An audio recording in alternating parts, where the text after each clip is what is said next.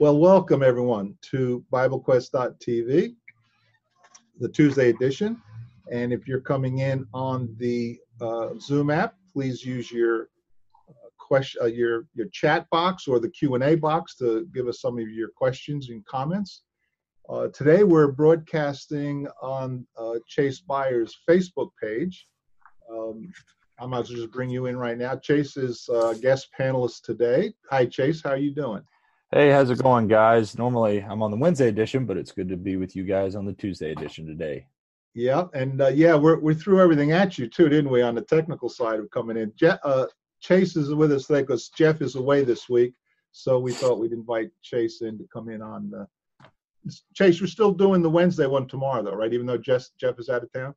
Yeah. Well, me and Joe will be on, and I think we'll have you on as well, Drew. So the three of us great. will tackle tomorrow's, and that'll be on my Facebook page as well. Good. We also have program director Scott. How you doing, Scott? Doing well, Drew. How are you today? I'm doing very well. Scott is in the Gettysburg area with the church that meets in Gettysburg. Oh, Chase, you're in Harrisburg, Pennsylvania, if I'm not mistaken. Yep, that's right. All right. And also from Gettysburg is Jonathan Sadler. Hi, Jonathan. Good to see you today. Hey, good to see you guys today. All right. So I just want to repeat myself that we really would like everyone to dig in deep into the brains and come up with some thoughts and questions. We want anyone from our audience today to give us some questions or comments about any topic. It doesn't have to be anything that we talk about or have talked about. And in fact, what we're going to do is give you a few minutes. Think about anything you might want to ask the panelists today. If you're coming in on the Facebook page, keep in mind that the Facebook has a delay of about, 15 seconds or so. But that shouldn't stop you. Just give us your comments, texting it in the comment box. If you come in through the app, the Zoom app, which you come in through BibleQuest.tv, there's no delay, that's live. But while we're waiting, and I would like some questions coming in from anybody in the audience, but while we're waiting, I had a verse in my mind that I just wanted to shout at you. But before I do that, Scott, do you have a verse in your mind that you want to just shout? Yeah, we'll just throw out a quick, good verse today here, and we can get several here at the top or wait on questions. I'll recommend Philippians 4, verse 8. It says, finally, brethren, whatsoever things are true, whatsoever things are honorable, whatsoever things are just, whatsoever things are pure, whatsoever things are lovely, whatsoever things are of good report, if there's any virtue, if there's any praise, think on these things. If we spend our time and our days thinking about being anxious, looking for the worst in people, focusing on the negative, we're going to be pretty negative-minded people. If we focus on good things, we're going to be positive and more productive-minded people. Drew, what verse do you have on your mind today? On what you just talked about, though, it's a choice. We can actually choose to think those things. Yeah, it says, Paul's instructing them, think on these things. And it's really, right after this, he said, the things that you both learned and received and heard and saw in me, these things you do. He's asking them to do what he's done. Because he's in prison. He's a prisoner. He's got people stabbing him in the back. He's maybe going to be executed. He's got all sorts of problems. And you look back at chapter 1 and he's looking at what's positive. Hey, the guards are hearing about Christ. Hey, other people are being more bold to preach. Hey, if they kill me, I get to go be with the Lord. He's choosing to think on what's eternal and what matters and what's good. And he's telling them to do the same thing. And so in the same good segue to my verse, I wanted to just mention 1 Peter 3:15, because it also has to do with the intellect, the mind, the thinking. He says, Peter says, but in your hearts honor Christ, the Lord is holy, always being prepared to make a defense to anyone who asks you for a reason for the hope that is in you, yet do it with gentleness and respect. And so the word there that pops out at me is the word reason. It's an intellectual process. It's not a blind faith. It's reason, and the reason comes because there's evidences and facts about Jesus Christ, about his resurrection, that have to deal with using evidences that you can deal with and reason with other people to consider and look at these things. This is why I have the hope in me. It's not a blind faith. It deals with reason. Not that there's not emotions. There is emotions.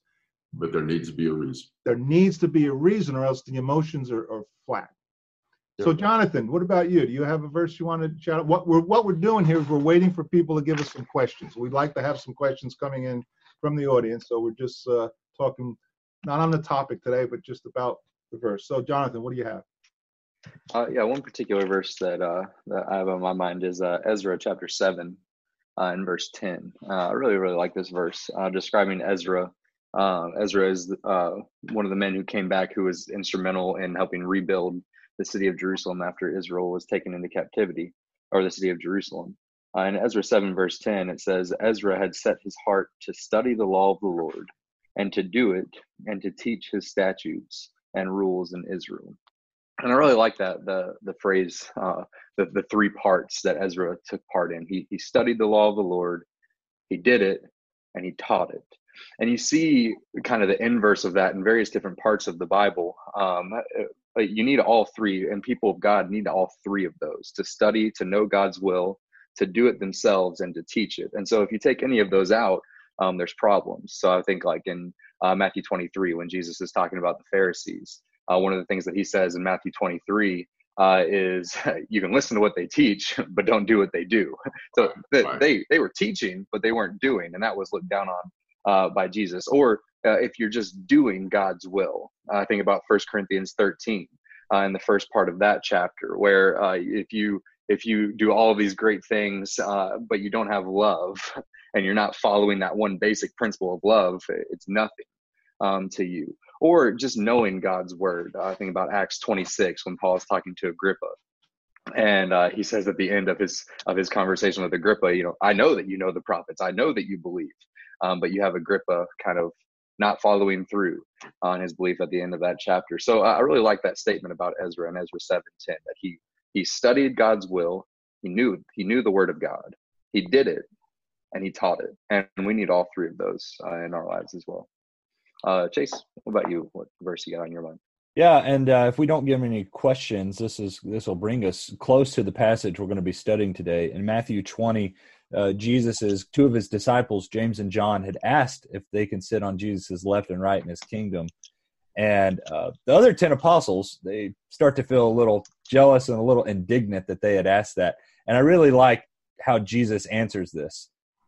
He looks at them and he says, "You know that the rulers of the Gentiles lord it over them, and their great men exercise authority over them. It is not this way among you. Whoever wishes to become great among you shall be your servant. Whoever wishes to be first among you shall be your slave. Just as the Son of Man did not come to be served, but to serve and to give his life a ransom for many." I mean, Jesus is nearing the end of his life here. He spent 3 years with these guys, and this is a lesson he has tried to get them to learn over and over and over again.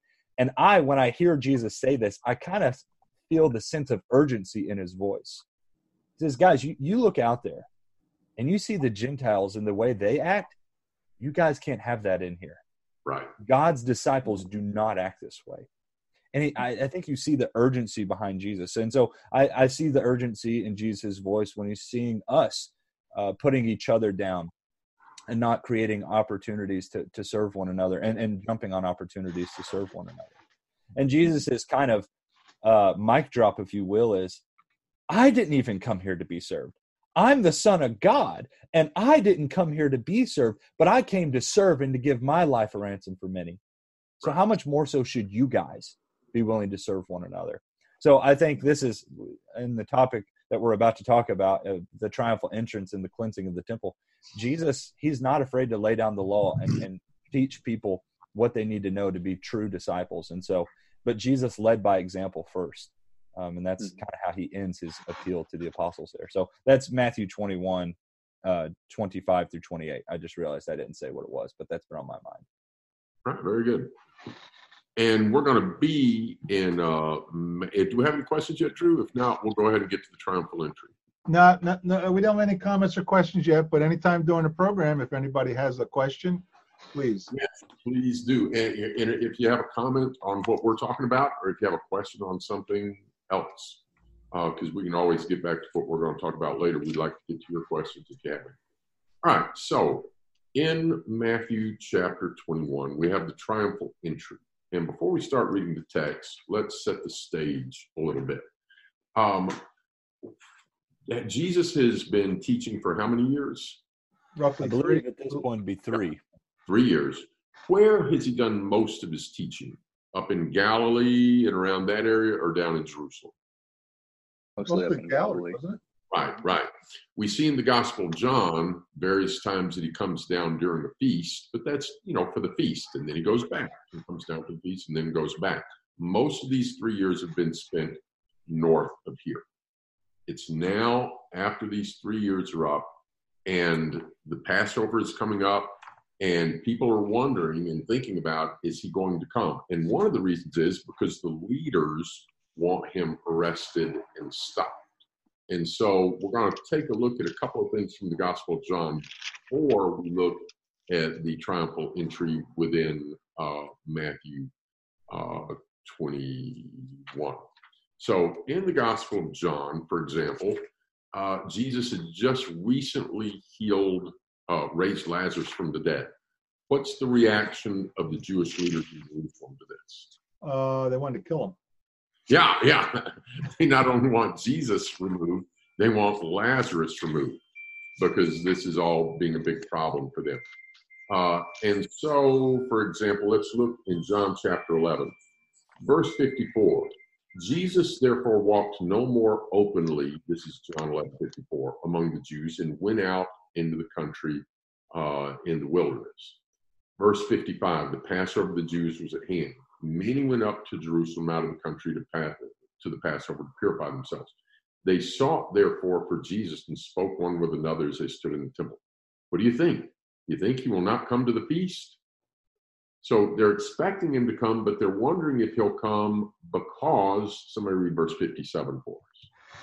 Now the chief priests and the Pharisees had given orders that if anyone knew where he was, he should let them know so that they might arrest him. Yeah, so it's kind of like an APB out on Jesus. We want this guy, and they want him arrested before he gets into the city. Why would that make things easier for them? They don't have to face the people, or the people will be so confrontational with them. I think that's what they would prefer. But then Jesus comes in, and in what manner does he enter the city? Somebody just describe it. Almost like a parade, with the ticker tape parade attitude. He comes in like a king. Yeah. Yeah. Here in John 12, a great multitude come to the feast. They heard Jesus was coming. They took branches of palm trees, went forth to meet him. They cried out, Hosanna, blessed is he that comes in the name of the Lord, even the King of Israel. And he comes riding in, and look at verse 18. The multitude went out to see him, and they'd heard about the raising of Lazarus. Read verse 19. Repeat the reference again. If some people just coming in, John 12, verse 19. John 12. Verse 19. So the Pharisees said to one another, "You see that you are not doing any good. Look, the world has gone after him." Yeah, they're frustrated. It's like, we got to get this. If anybody knows where he is, tell us. We want to get this guy arrested. And people, you think he's going to come or not? Because Pharisees. And then you've got the triumphal entry. And all these people, they're saying, it's the King of Israel. And he comes in with the triumphal entry. And the leaders are going, this is not going good for them. It's not going good at all for them. Yeah, it's not going good. And this is why they're going to need Judas to show where Jesus is at night. Okay? So with that background, let's go to Matthew chapter 21, and we'll start looking at the account here. So somebody read for us, just start in chapter 21 and read through 11. Now when they drew near to Jerusalem and came to Bethphage, to the Mount of Olives, then Jesus sent 2 disciples, saying to them, Go into the village in front of you, and immediately you will find a donkey tied, and a colt with her. Untie them and bring them to me. And if anyone says anything to you, you shall say, The Lord needs them, and he will send them at once. This took place to fulfill what was spoken by the prophet, saying, Say to the daughter of Zion, Behold, your king is coming, to you, humble and mounted on a donkey, on a colt, the foal of a beast of burden." Then the disciples went and did as Jesus had directed them. And they brought the donkey and the colt and put on them their cloaks, and he sat on them. And most of the crowd spread their cloaks on the road, and others cut branches from the trees and spread them on the road.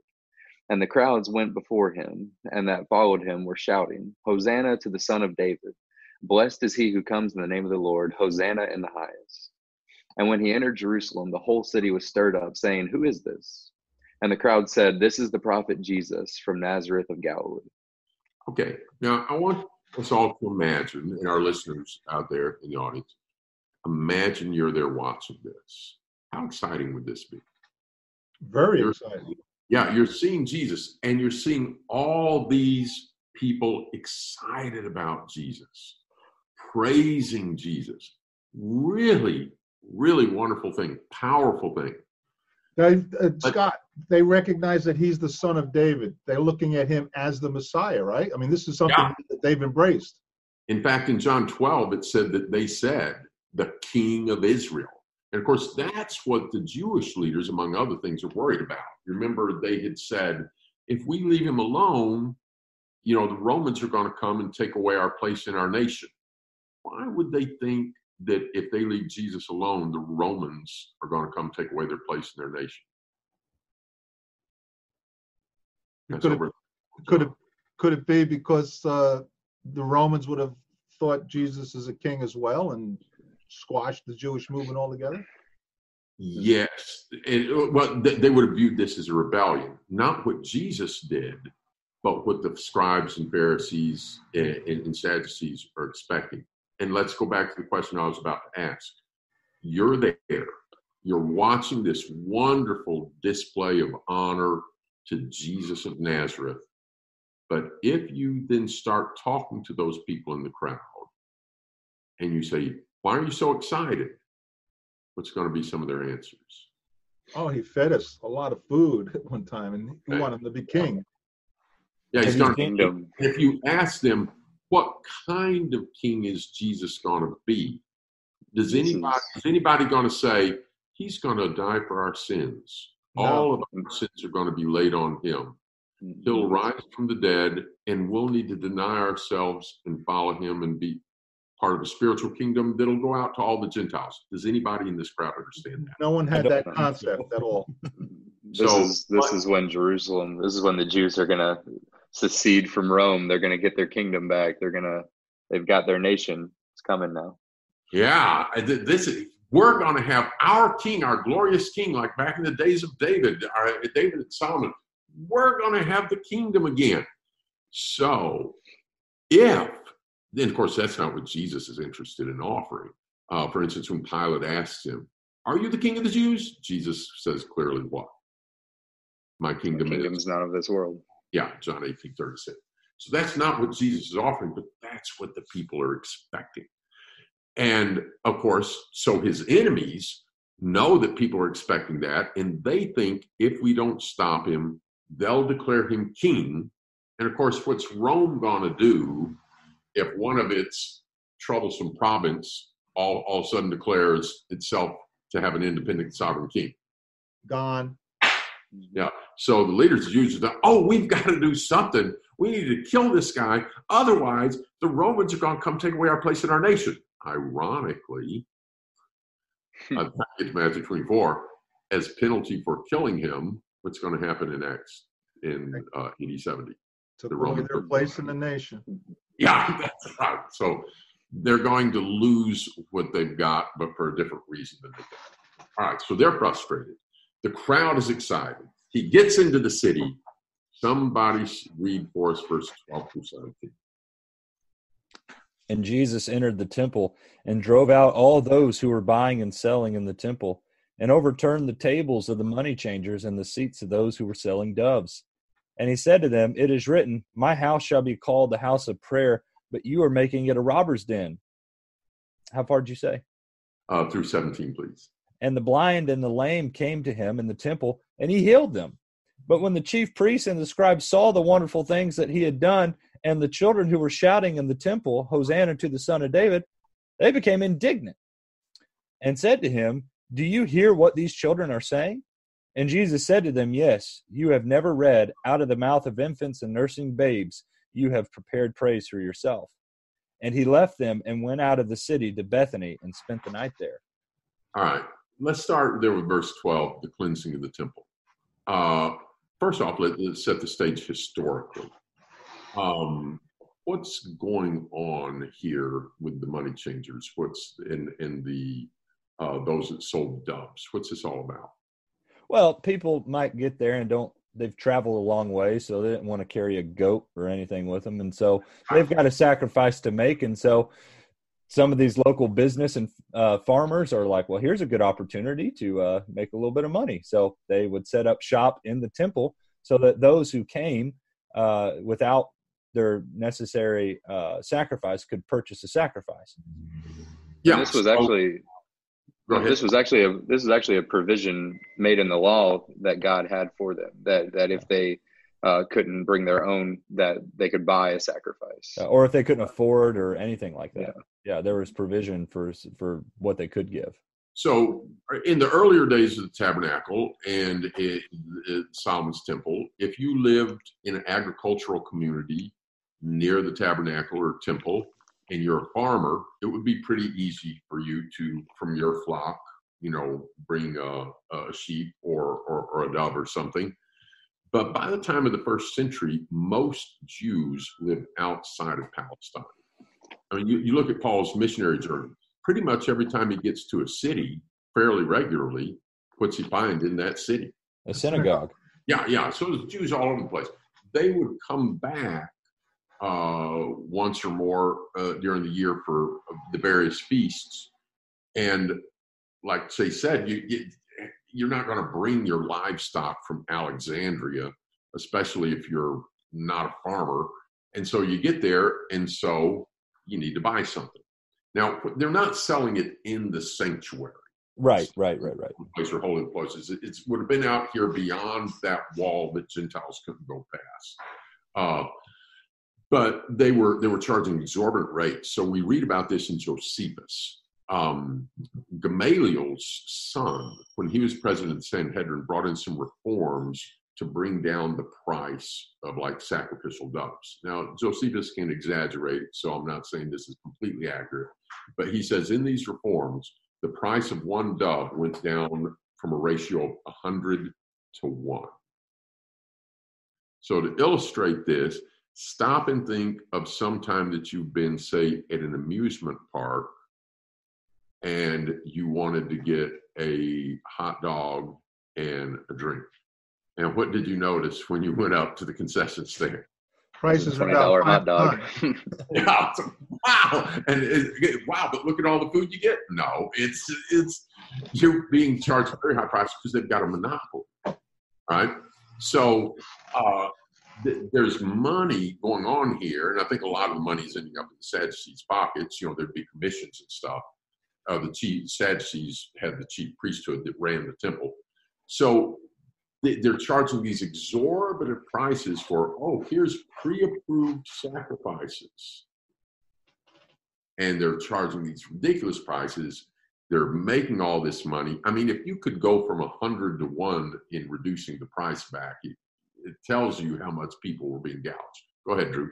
I thought I read somewhere also that they were exchanging the money for the local money versus the money of the temple. So they were profiting on interest on the exchange of money as well. When I first went to East Europe, there was always people coming up, change money, because people from outside of Prague, would need some Czechoslovakia currency. Of course, they were going to make some money in that. And actually, sometimes they were cheating you. They were trying to give you something that was worthless. But if you went to the bank, you had to pay a fee, for that type of thing. And I think this had to do with the idea of not having the image of Caesar on the coin in the temple. And so changing to shekels and that type, or denarius, that type of thing. But now to the case at hand, Jesus does what?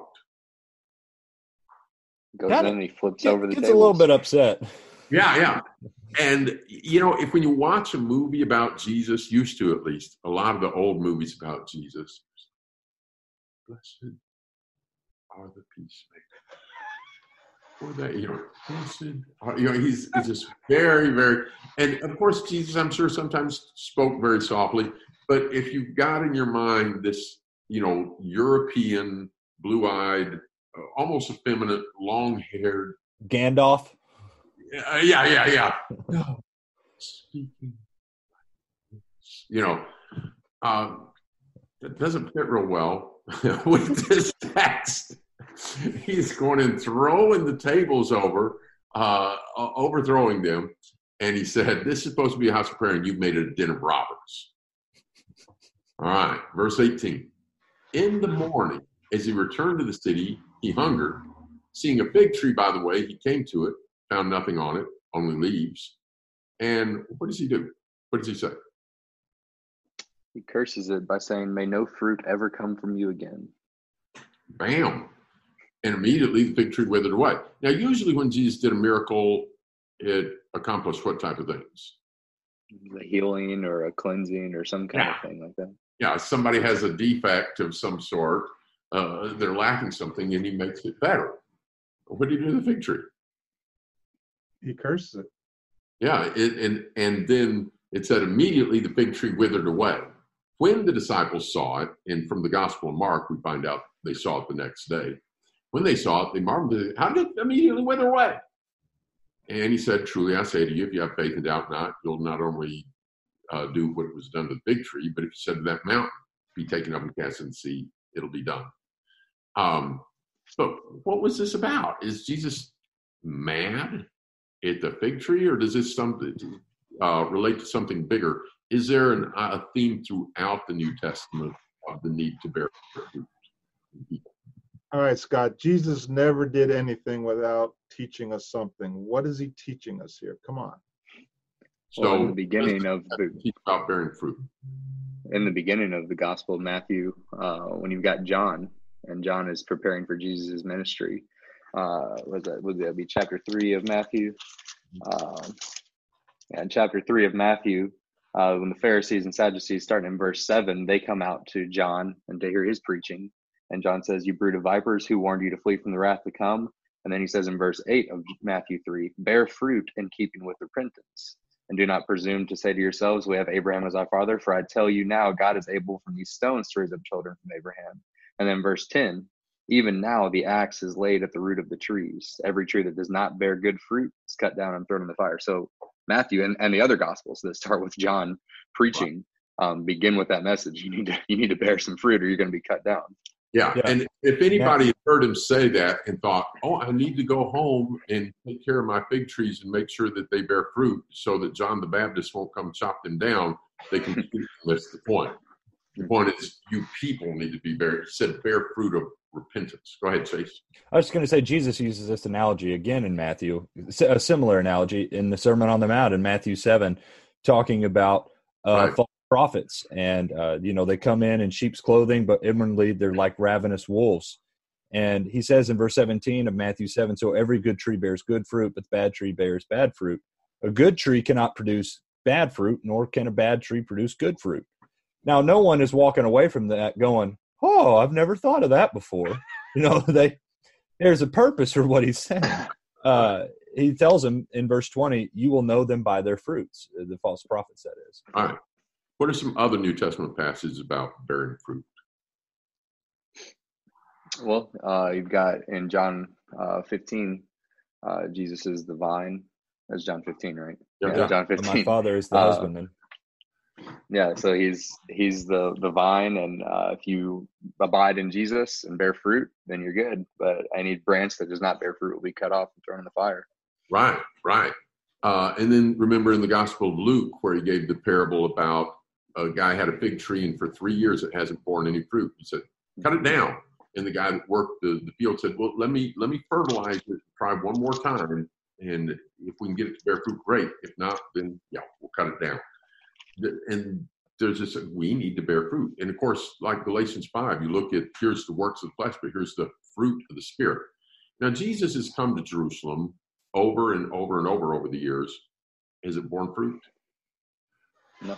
And that was, I was going to ask you that. Did you say that parable that story was about the the farmer said, wait 3 years, and was it a 3-year time period that he talked about? No, it said he for 3 years there had been no fruit, and the fellow said, "Let me give it one more year." So, well, that's my point. It's interesting he uses the term 3 years. Jesus, 3 years. Yeah. Now, since he says one more year, that would be 4, so it doesn't exactly fit. No, it doesn't fit exactly. The idea is there. Yeah, but the idea with Jerusalem. God wants you to bear fruit, but if you, like John the Baptist said, if you refuse to bear fruit, yeah, you're going to be cut down. Mm-hmm. All right, let's go to verse 23. Do you suppose that, because let's remember who Jesus' opponents are. Who are Jesus's opponents? The Pharisees.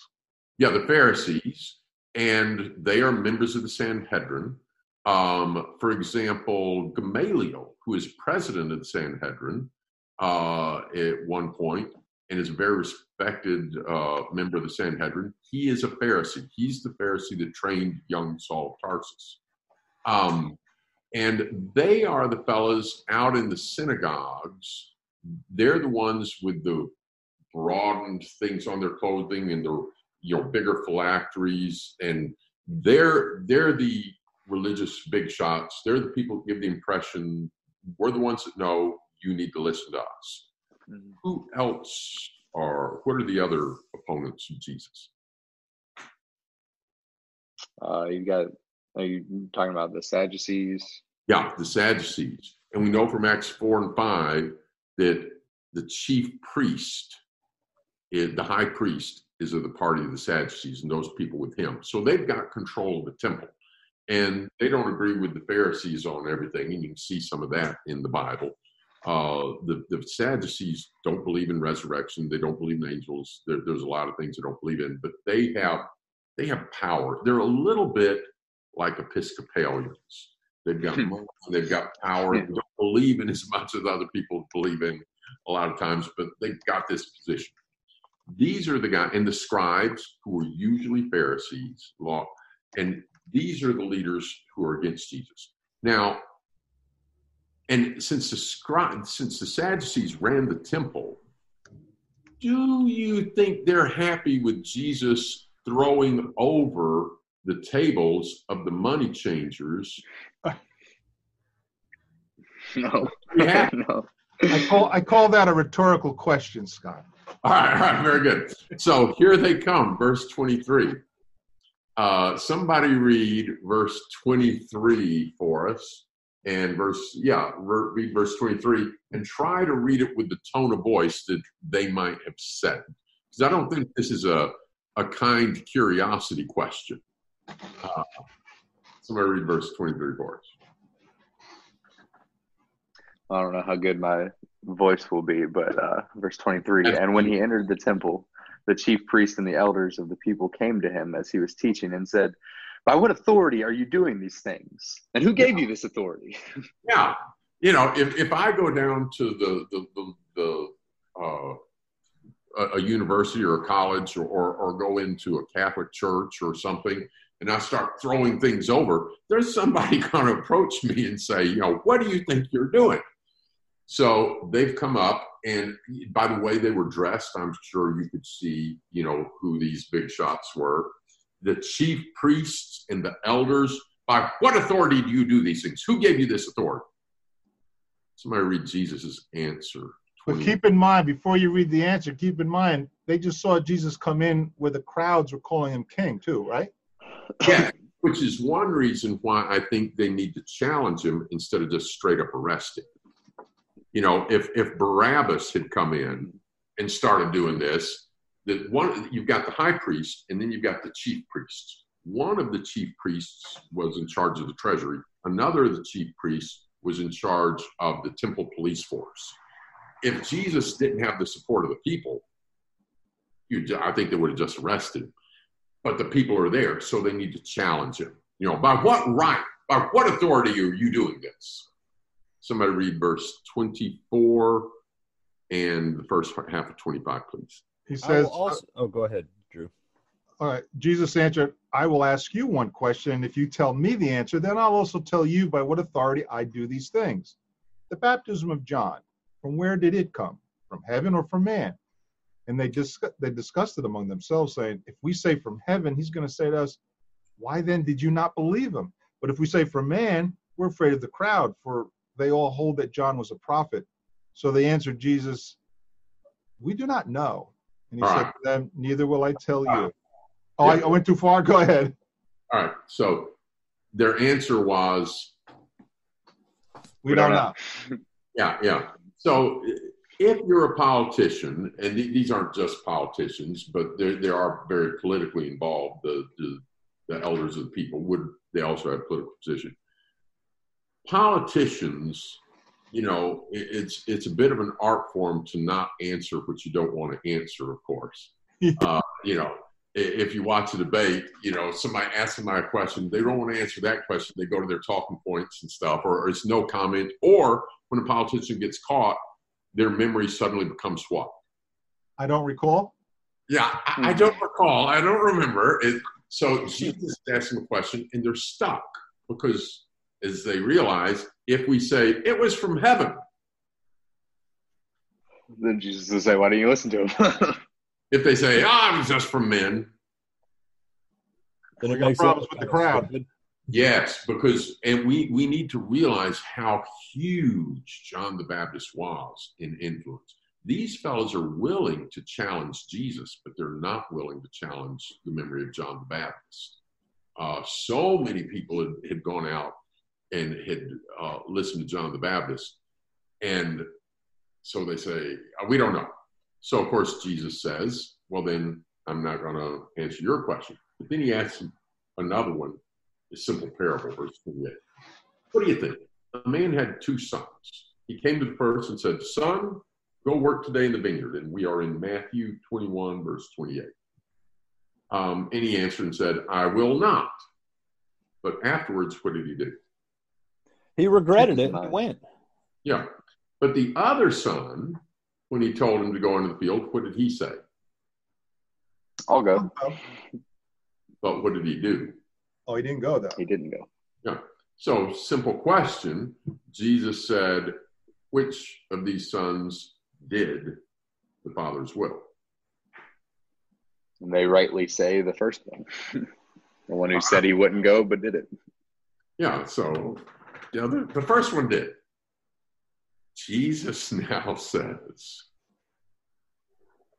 somebody read it from the ESV. Truly I say to you, the tax collectors and the prostitutes go into the kingdom of God before you. Yikes. Yeah, imagine you're in the crowd. Jesus yesterday threw over the tables, cleansing the temple, and said, you've made this a den of robbers. The next day, here come the big shots. What right do you have to do this? And we have this exchange back and forth, and he gives this little parable. Well, and now in front of everybody, he says, the prostitutes are going to go into the kingdom of heaven in front of you and instead of you. Why? What's the point? Keep reading. He says, John came to you in the way of righteousness, and you did not believe him. But the tax collectors and the prostitutes believed him. And even when you saw it, you did not afterward change your minds and believe. So which one was parallel to the son that had been disobedient, but then regretted his behavior and corrected? Prostitutes and tax collectors. Yeah. Sinners. Yeah. Like you remember in Luke 7, the sinful woman that came and is weeping on Jesus's feet. It's not that she's been obeying God throughout her life, but she really regrets what she had been doing, and now she wants to follow Jesus. Who represents the son that claims to do the Father's will, but refuses to do it? The self-righteous Pharisees and Sadducees. Yeah. So they were already wanting to kill Jesus. But if that wasn't already the plan, I have a feeling that would have become the plan at this point. And the confrontation just builds and builds over this week. And like he gives a parable here at the last part of the chapter of the vineyard. We're coming up on time, so we won't read the whole thing, but just summing it up, you remember there's a guy, he has a vineyard, and he puts some people in charge of and he sends servants to go get the fruits. But each time he sends a servant, what do they do with his servants? Beat him up and kill They him. beat him, kill him. kill one. So finally, he sends his Beloved son. And what do? They kill him. They kill him. Well, what's this fellow with the vineyard going to do? Well, he's going to come out and wipe out these miserable men and turn it over to somebody else that will bring in the fruits. And Jesus says, the kingdom will be taken away from you, verse 43, and given to a nation bringing forth the fruits thereof. Somebody read 45 and 46. When the chief priests and the Pharisees heard his parables, they understood that he was speaking about them. Yeah. When they sought to seize him, they feared the people because they considered him to be a prophet. So as you picture this, you got to picture all three things going on. Here's Jesus. Here's the big shots confronting him. Here's the people listening, of whom many believe in Jesus. And so they would love to arrest him, but they're afraid of the people. And each day, Jesus is coming in and teaching. And over 22 and 23, woe to you, scribes and Pharisees, hypocrites. And then he's going to say, your house is going to be left to you desolate and such. But they can't seize him there. So they're going to need, where do they need to seize him? In private. In a secret place at night, late, dark. Yeah. Everybody knows where Jesus is during the day. Who would know where Jesus is at night? Only his closest friends, his disciples. Hence we have the role of Judas. And when he comes, Peter, who doesn't understand everything yet either. Earlier we talked about the people, in the triumphal entry, not understanding everything. When they come, Peter's going to pull out his sword because he's ready to do what? Defend Jesus, to save him. And Jesus tells him to put it up, allows himself to be bound, taken away. And that's when Peter's faith stumbles, because he was ready to die on his terms of thinking he's going to defend King Jesus, but Jesus lets the bad guys win. And Peter doesn't understand, and other people don't understand. And then Jesus dies on the cross. And while the apostles are hiding, a couple of the leaders of Jews who secretly believed in him but hadn't stood up early enough on, they show up to take the body and bury it. And we have the disciples on the road to Emmaus saying, we thought it was he that would redeem Israel. Hey, Scott? Yeah. Jesus was extremely confrontational, totally not politically correct on any standard of that day. Does his message have that same approach? Is his message today confrontational? Yeah, it is confrontational, but it's also a message of love. Look what Jesus is doing. He's not there to conquer them. He's not there to throw out the Romans. Acts 10 and 11 is going to be about the conversion of one of the Roman centurions. He's not there. He's there to die for the sins of everybody. But he is calling us to turn from our sin. And that is always going to be a confrontational thing. Yeah, because that becomes personal. For me to think through this and admit I'm guilty of something and I need to get or have forgiveness, that's personally confrontational, wouldn't you say? Yeah. Final thoughts. I think it's amazing that Matthew's gospel, kind of compared to the others, is really highlighting these run-ins that Jesus would have with the Pharisees. And I think in a large part it's because of who Matthew's audience was, being a predominantly Jewish audience most likely. He is wanting them to realize that Jesus is serious about obeying his word, his law, and not relying on your own self-righteousness and your own ability to make your own faith be what saves you. John? All right, gentlemen, we ran out of time. Okay. Very good discussion. Thank you for bringing that topic up, Scott, and thank you for all of your input. Thank you for joining us, all of you in the audience, and don't forget, we'll see you again next week. Suggested that text today. Thanks, Chase. That's a great text. I'm sorry, I was interrupting you, Scott. Jeff, what were you saying? Scott. Chase was the one that had thought of that topic today for us. So I like that. Oh, okay. I stand corrected. Thank you very much, Chase. Very good topic. You want to preview next Tuesdays? Yeah, you want to go? What are we going to be doing next Tuesday? Because, Scott, you're not going to be here next Tuesday, right? I'll be in Illinois. Right. So it's going to be Jonathan, Chase, and myself again. But what are we doing next Tuesday? We are going to bring on a guest author, a Christian down in Louisville, a gospel preacher by the name of Eric Parker, has written a book called Behold the Builder. You can find that on Amazon, Kindle edition, or hard copy. Behold the Builder is the name of it. And we're going to be interviewing him about his book, which is about evidences for belief in the God of Christians and the God of the universe. Excellent. I'm looking forward to it. One of my favorite topics. Likewise. So you can see that in the Bible Quest app, or go to BibleQuest.tv, or you can watch on my Facebook page. Lord willing, we'll do that next Tuesday at 2:00. Excellent. And Chase, I look forward to seeing you tomorrow. I'm going to be there with you tomorrow too. All right, sounds good. 3:00 on Wednesday. Guys, thanks an awful lot. We invite you all back again next week, and have a great week. Take care.